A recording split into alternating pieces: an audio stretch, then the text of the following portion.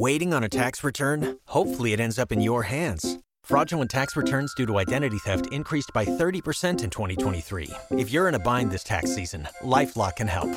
Our U.S.-based restoration specialists are experts dedicated to helping solve your identity theft issues. And all LifeLock plans are backed by the $1 Million Protection Package. So we'll reimburse you up to the limits of your plan if you lose money due to identity theft. Help protect your information this tax season with LifeLock. Save up to 25% your first year at LifeLock.com/aware.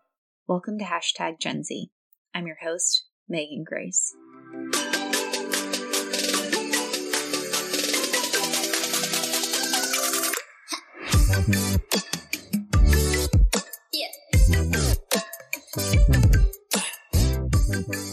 Hello and welcome back. This is episode 44 of Hashtag Gen Z.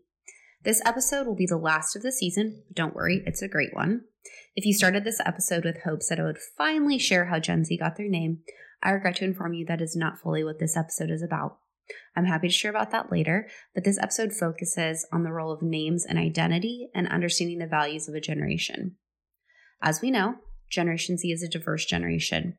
In just about every way we can look at diversity, Gen Z is leading the way in making diversity and diverse identities feel welcomed and included in society. And names are no different. As my guests will share in more detail, we're seeing more diversity in names among Generation Z as the babies being named, but also in the names that the very oldest of Generation Z are giving their own children. My guest this episode is Sophie Keem, a baby name expert, consultant, and Nameberry's editor-in-chief. She's advised celebrities and other parents about choosing baby names since 2015 and has been widely featured in the media and quoted in places like Washington Post, People, and more. In addition, her job as a name expert, Sophie's a therapist in Chicago specializing in perinatal mood disorders, including anxiety, depression, and OCD. She primarily works with parents on issues related to pregnancy and parenting, which occasionally means talking about baby names. Sophie takes an interdisciplinary approach to names and naming, and she considers psychology, history, sociology, statistics, and creativity of naming, which informs her work as a baby name expert and consultant. Please help me in welcoming Sophie to the conversation. I'm very excited to welcome my guest today, Sophie. We are going to have a great chat today about names and the role that names play in identity and culture. So welcome to the podcast, Sophie. Thank you so much for having me. I'm really excited to be here. So you have a very cool job. I know we were able to kind of chat a little bit before. But tell us a little about your journey. First of all, what do you do? I think you're going to share a lot of really wonderful insights with us today. But tell us a little bit more about what you do and your journey of how you got to where you are. And if I'm correct, you are Gen Z. So we really doubled up on this one. I'm very excited about that. I'm an older Gen Z. I was born in 1997. I'm the editor-in-chief of Nameberry, which is the world's largest website about names. Normally people come to us looking for baby names, but we also see a lot of people who are searching for names for themselves, for a pet, anything else.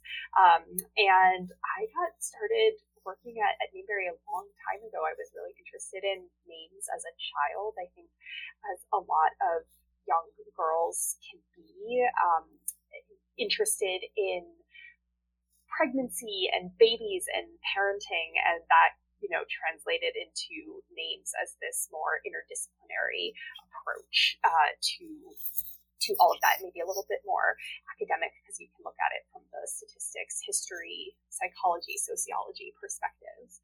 And I started just working with Nameberry when I was in college, and eventually went on to have this role. First of all, I love an interdisciplinary girl like me.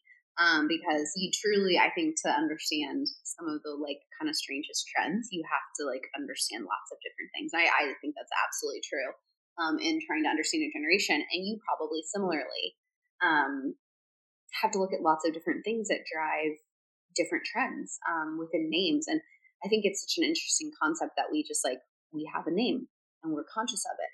Either we love it or we hate it. And that is really what we're going to get into today. Not if we hate our names. I think mine's pretty great. Yours is also very lovely. But I love that you take an interdisciplinary approach to that, because it's not just, and that, I think that's a big misconception around trends, is that there's like one driving factor. Like all of a sudden this is cool because blank. Like there's a lot of different things that contribute to that. I do have to ask have you read Freakonomics? Yeah, I have. I'm sure you love that one chapter where they go into the names in depth about like the economy and like how popular names are apparently in economics. Yeah, when I was in high school, I think I wrote my junior year research paper based on that entire chapter. So it was right up my alley. I absolutely love Freakonomics in general, but what I just like you and I could talk about like girls who love fun stats. Like, you know, like people think like stats are like really boring and like dodgy and old and like rigid, but you're out here writing your junior paper on the stats of names, which I just think is fantastic and lovely. I'm like the same person, like weird stats. I love weird stats, like, but truly statistics, not just like random percentages. Like a good, nice statistical model of something strange is like my favorite. But that's not what we're here to talk about today. I mean, maybe it'll come up. So let's talk about names. Like you've already started to allude that there's so much importance to our name. But what do you think from your perspective? And I know you work with a lot of clients on this. How do our names play a role in our identity? And then even like a larger sense, thinking about a generational cohort. Absolutely. Names are really our first sense of identity. So it's interesting that babies recognize their name around the same time they realize that they are a separate person from their primary caregiver. So that happens for babies, you know, within the first 4 to 7 months, typically, depends on the child. But that's happening at the same exact time. And so names are really what we think of ourselves as, and they can really shape who we are. You know, people may treat us certain ways because we have our name. You know, you think about a child named Maverick versus a child named Elias. Now, those two names are right next to each other on the popularity rankings. But just our perceptions of what those names, you know, who might wear those names can affect how we treat someone, and then, you know, can affect your behavior if someone is treating you differently because of your name. But I think what's interesting about names is that, you know, most of the time they tell us much more about our parents than they tell us about ourselves.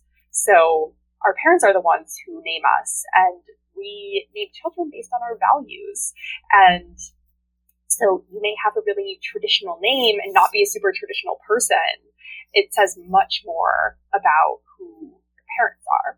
But this is really changing with Gen Z as the generation that's, you know, more likely than any other to change their own name and shape their own identity. They're saying, oh, no, I don't have to live with this name that doesn't fit who I am. You know, this name that my parents gave me, I can make my name match my identity. That is, so many things. First of all, I'm so guilty of treating people based on like a preconceived notion of a name. And just a funny little thing, like in high school, I taught tennis camp, and there was this one sweet soul that just gave me a really hard time, like from like a little kid perspective, just like wasn't the nicest kid. And I held on to that name as a name that like I did not love. And like, you don't want to typecast people, but I'm sure that everyone can talk about this one name that like rubs them the wrong way. We come back around 15, 20 years later, and one of my husband's best friends has that name. And I'm rewriting that name in my mind, right?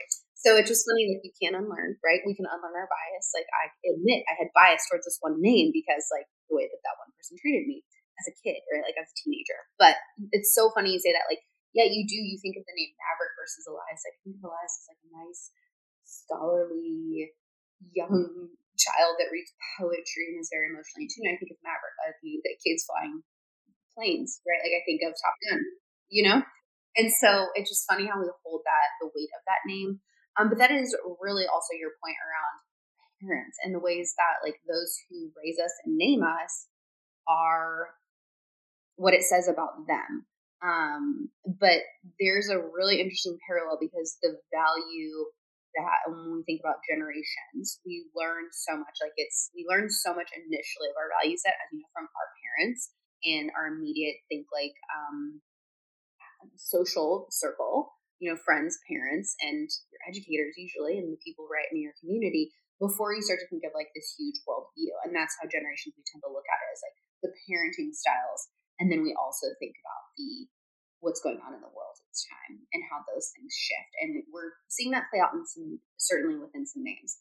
I would love to know a little bit more, because I know that Nameberry is doing all this cool research and kind of tracking the trends and the findings around names. What are some of the interesting things that y'all have found about, let's say, Gen Z that have been named, the children of Gen Z right now? Like, what are some trends that we're seeing among Gen Zers related to their own names? Yeah, well, names are becoming more and more unique over time. And so this didn't just start with Gen Z, but this is definitely a trend that Gen Z is propagating with their own children. The percentage of children being given the top names decreases every year. And the Social Security Administration, which is where we get the national baby name data, records all names given to 5 or more babies of a single sex in a year. And that the number of names each year that they are recording is growing. And Gen Z is also choosing for their children names that are more culturally diverse, names that have very strong cultural ties, right? Not ones that are intended to assimilate. So we see more distinctly Sanskrit, Arabic, Japanese, Latin American names making the charts, which is great. And then the big one is gender neutral names. So this trend was already in the works. Gen Z was kind of when the fire really started under this trend. But the names that we're giving to the current generation of babies, and Gen Z's parents, older members of Gen Z are parents for some of those children, is that gender neutral names, which means names that are given to male and female babies pretty equally. At Nameberry, we define that within, a 30% margin rather than, 90% margin for unisex names. So gender neutral names, they're rising for both male and female babies. And historically, the trend has been once a traditionally male name is adopted for a female baby, the number of male babies given the name goes down. Parents don't want their sons to share names with girls. And so there's this misogyny, this sexism that comes through that. And we're seeing less and less of that. More names are being introduced to the name pool that are used for both girls and boys in relatively equal numbers. And parents are not abandoning these names for their sons as quickly or at all in some cases. It depends on the name. Can you give us an example of one of those? Like, I'm trying to I know that you know this off the top of your head because you're like a name genius. But what is an example of where we're seeing kind of that trend play out, where we're seeing more gender neutrality in names, but not the abandonment of girls are more named blank, so now we're going to name. A big example of that is the name Charlie, which has, been around the time that you and I were born. This was a strongly male name. My brother is named Charlie. He was named after our great grandfather. Right. This is a historically male name, and so girls have really become the top wearers of this name now. Charlie is more popular as a given name for girls than it is for boys, and that the data doesn't account for nicknames, right? So you see Charlie being used as a nickname for Charlotte for girls and Charles for boys, and Charlotte's the number 3 most popular name for girls right now. So compared to Charles, which is much lower. So just thinking about the likelihood that a lot of those Charlottes are probably called Charlie as well, and Charlie full stop ranks higher for girls than for boys. It's a much more popular name for girls, but we haven't seen Charlie really decline for boys. Parents are still using it for their sons. A lot of, it's still rising in popularity for daughters. people are okay with it, that, their son, Charlie, might have a girl named Charlie, or two, quite possibly, in his class that share his name. As a Megan born in 1990, I can tell you right now, there was always so many Megans. And to this day, two of my very closest friends are also named Megan. Like, we need to get real creative in our nicknames.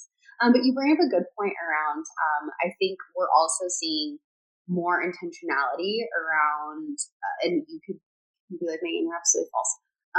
But I feel like people, at least because I have a lot of friends that are in this era of like, what are we going to name this kid, right? Like, and so they're being intentional around, just like the Charlotte Charlie, Charles Charlie situation. What is a nickname you can give this kid, right? And or like, what is a nickname that we're not thinking of that could be given to this child? And thinking about that maybe more intentionally, is that like true, false, like, or has that always been around? Well, I think parents are thinking more about all of the possibilities with the name, for sure. One thing that we're seeing less of, just anecdotally, there's not good data to support this one way or the other, but children are less likely to tease their peers based on their names and are less likely to nickname their peers. I think this is just because of the greater diversity in the name pool generally, that children are just used to having classmates with names they may have never encountered before, or a Bastion in their class that goes by their full name. You don't need to nickname it. So I think just culturally in America, we're not nicknaming names as much. And if a parent does want to use a nickname, they get to decide that more. Now, that doesn't work in every case. Sometimes, maybe your middle schooler will get a nickname from their friends or something like that. But generally, this is the direction that we've seen that going in. That is really interesting. And also, shout out to Sebastian. That's our dog's name. And I'm surprised he didn't peek his head up like, I'm a part of this conversation. Absolutely not a part of this conversation. But shout out to Sebastian's out there. It's a cute name. But it's also very hard to nickname. Like, all of his nicknames are nothing related to his name, as most dogs are, is what happens. But I do think that's really interesting, because I think back on my time again, there's like a bajillion Megans and Jessicas and Emily's and Samantha's. Like, we were ruling the world in the 90s. And with there's so many Megans, I can't believe I'm sharing this out loud, but so many Megans, like, again, we have to get creative in the nicknaming, and my nickname did not come from my parents. Like, historically, up until about college, I went by Gracie because my last name was Grace, but Grace felt too demure, like too calm for me.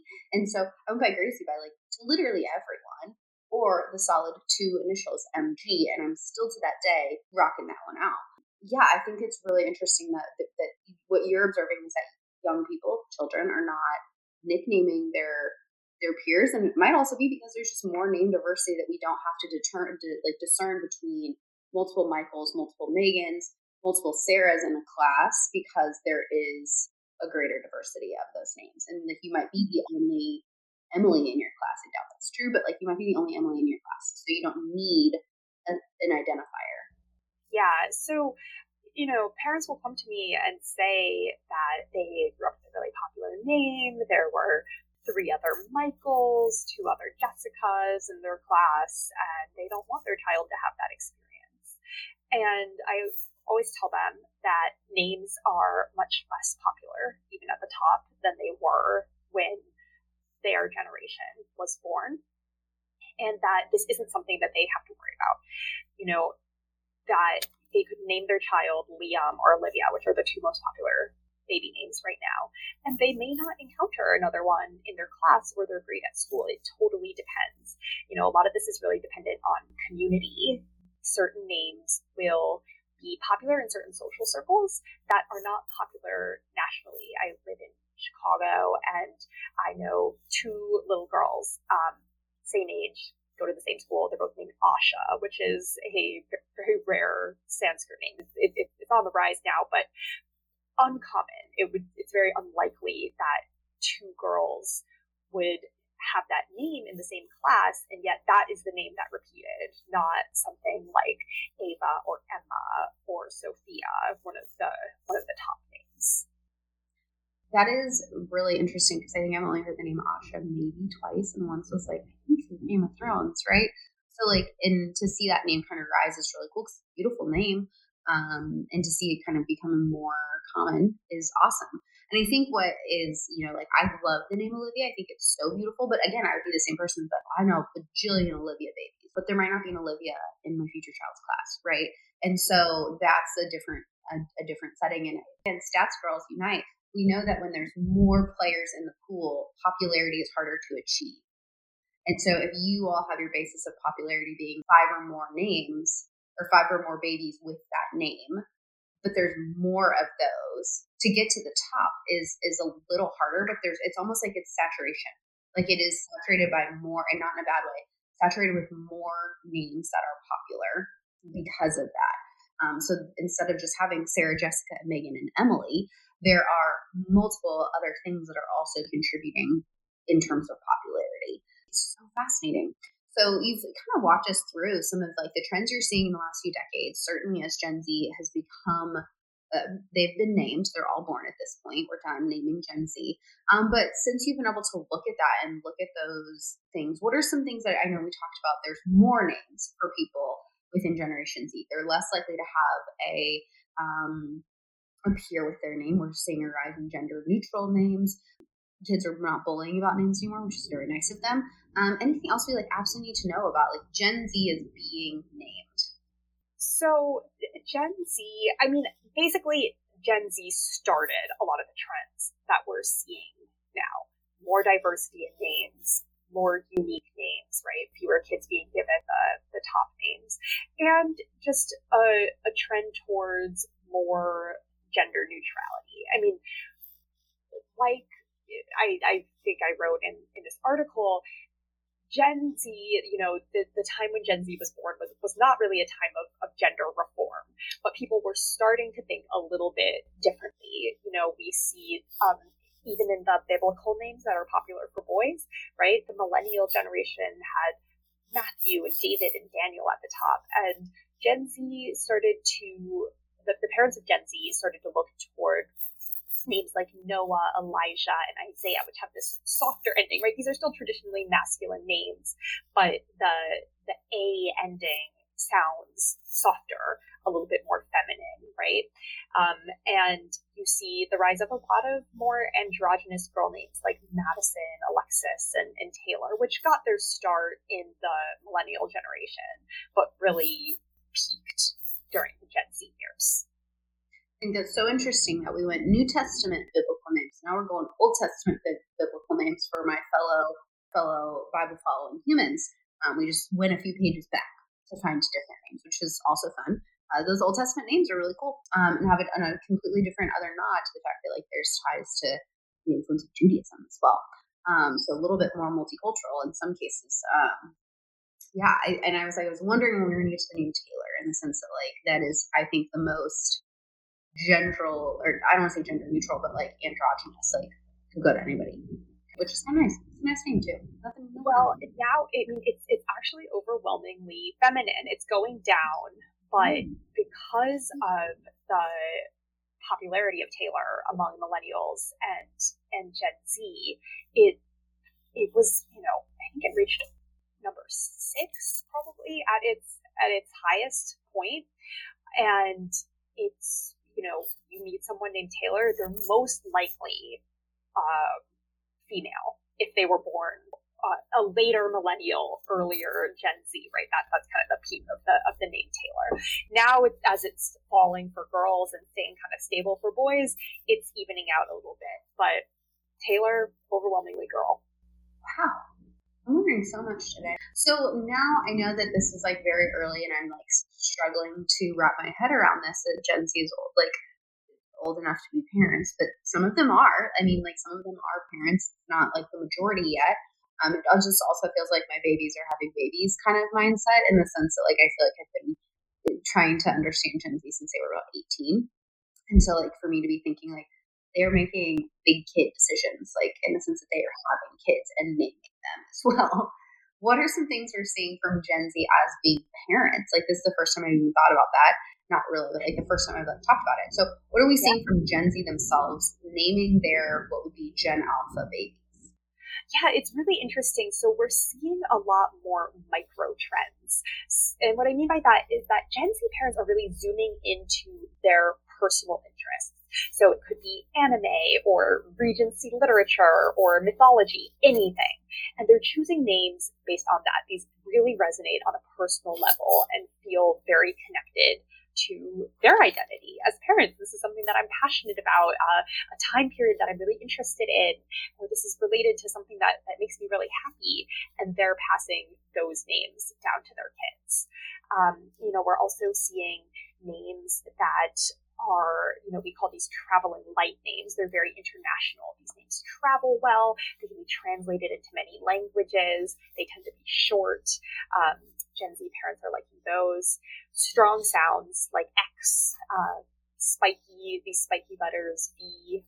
Gen Z parents are really using those. And I think one of the biggest trends that we've witnessed is that Gen Z, they are creating more names. They are using words that may not have been names historically for their babies. So if we think of celebrity examples, we have Stormy from Kylie Jenner, right? That had been used as a name, sometime in the past, but it was never very popular. Bindi Irwin named her daughter Grace Warrior. This has this personal connection to her father, Steve Irwin, and Warrior. We've never heard that as a name before, but it's cool. It works. And Gigi Hadid, who named her daughter Kai, spelled Khai, and this came from her grandmother's name. So Gen Z, they're getting really creative, right? They can honor people in creative ways rather than just passing down someone's name in full, and creating new names that didn't exist a generation ago. You've mentioned some like the celebrity popular names. What are just some, like, if you're like, this is a Gen Z parent name, like, what are some of those names that we're like seeing kind of like feel very unique to this? That's a very good question. So, unfortunately, the national data does not split up by age in the U.S., although we have data on this. Give me a second. First of all, as you're doing this, I love this because I'm always the girl that's like, I have data on this. Give me a second. So, okay. So Nameberry, we do look at the data of the names that we split up by age group, and we look at the names that each age group are visiting on our site. So this isn't necessarily names that people are using, it's names that people are interested in, but as we always say, our internal site stats are really predictive of future trends. So visitors age 18 to 24, so that's all within Gen Z, they are loving mythological names right now. So some of the top names that are unique to Gen Z visitors on our site: Andromeda, Persephone, we have Calypso, Phoenix, Echo, a lot of Greek mythology names. A lot of very, very long names too.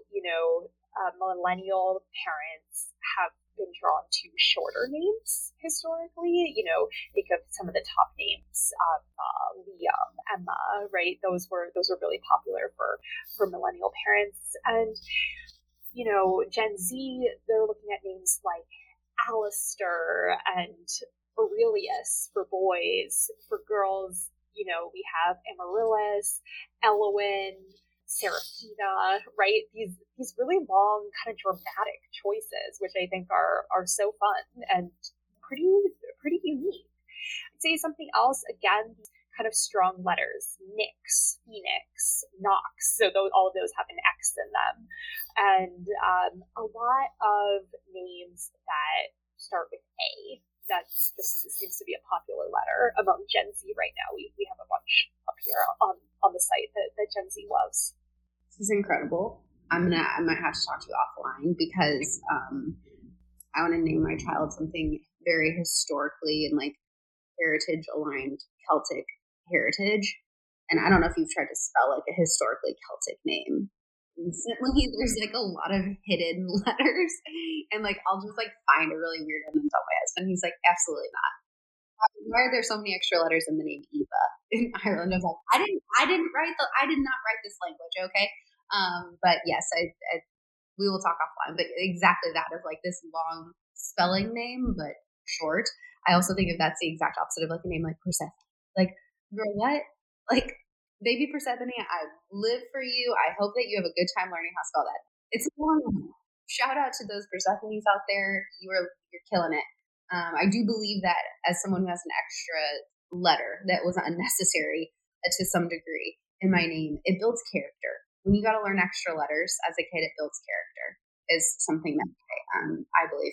Well, Sophie, I could sit and have this conversation for 100 hours, but I realize that we both have to go do other things. But before I let you go, what's your favorite thing about your Gen Z peers?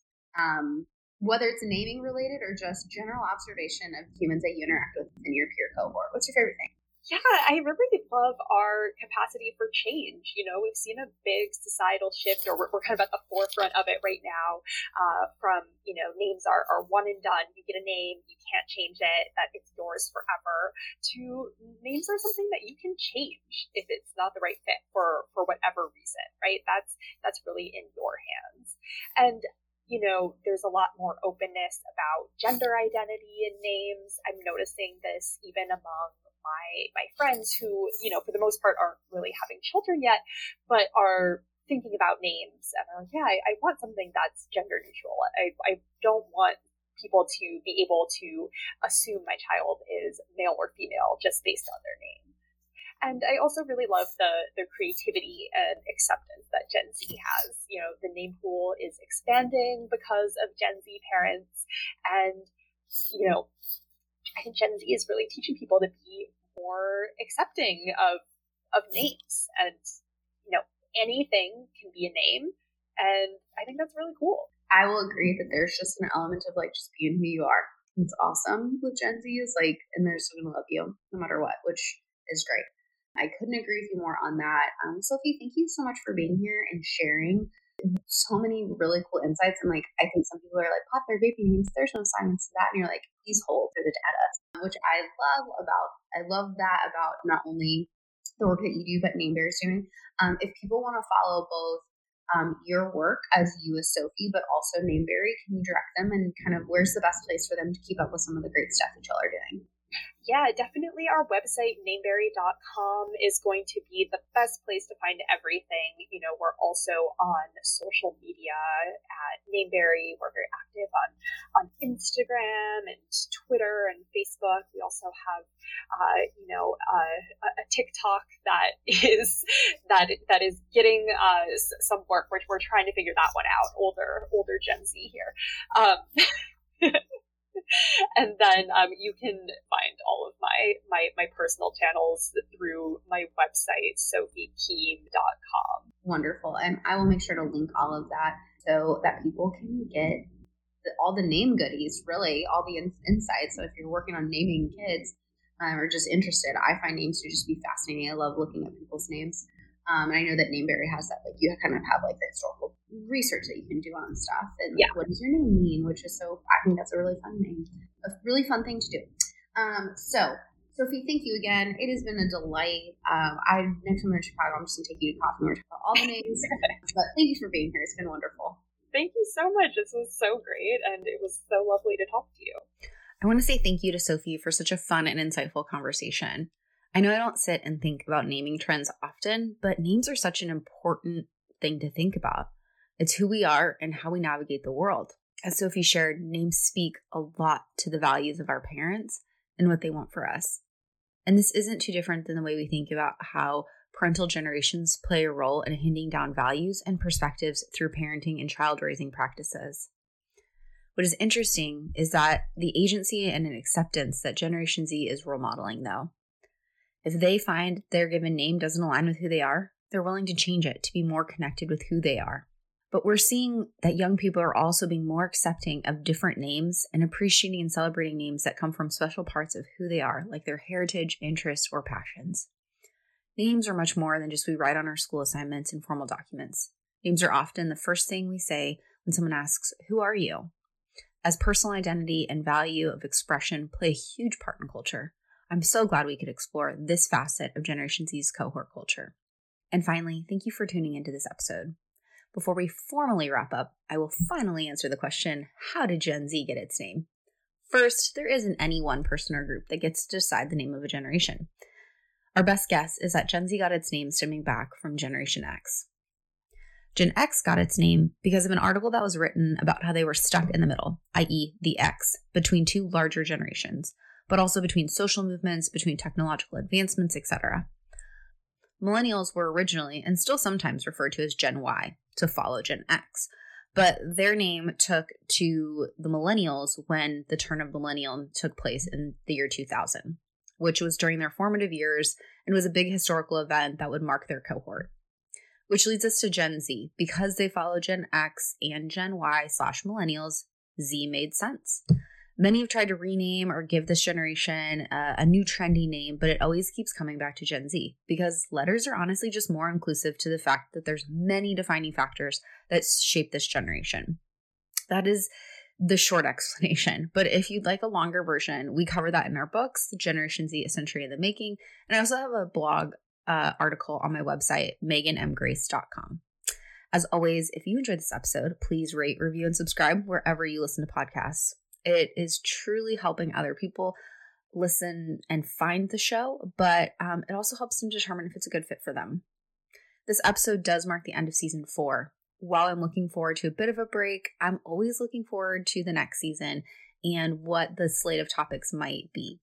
So if there's something you want to explore together, you have an idea of something you want to learn about, or someone that I need to chat with, please reach out via my website, meganmgrace.com, or on social media. You can find me on most platforms at meganmgrace, and be sure to catch up there. As a listener of this podcast, you're part of the learning adventure, and I'm always happy to look more into something you want to learn about. Thank you again for stopping by for this episode and this season. Let's continue this conversation. We'll chat soon. Yeah.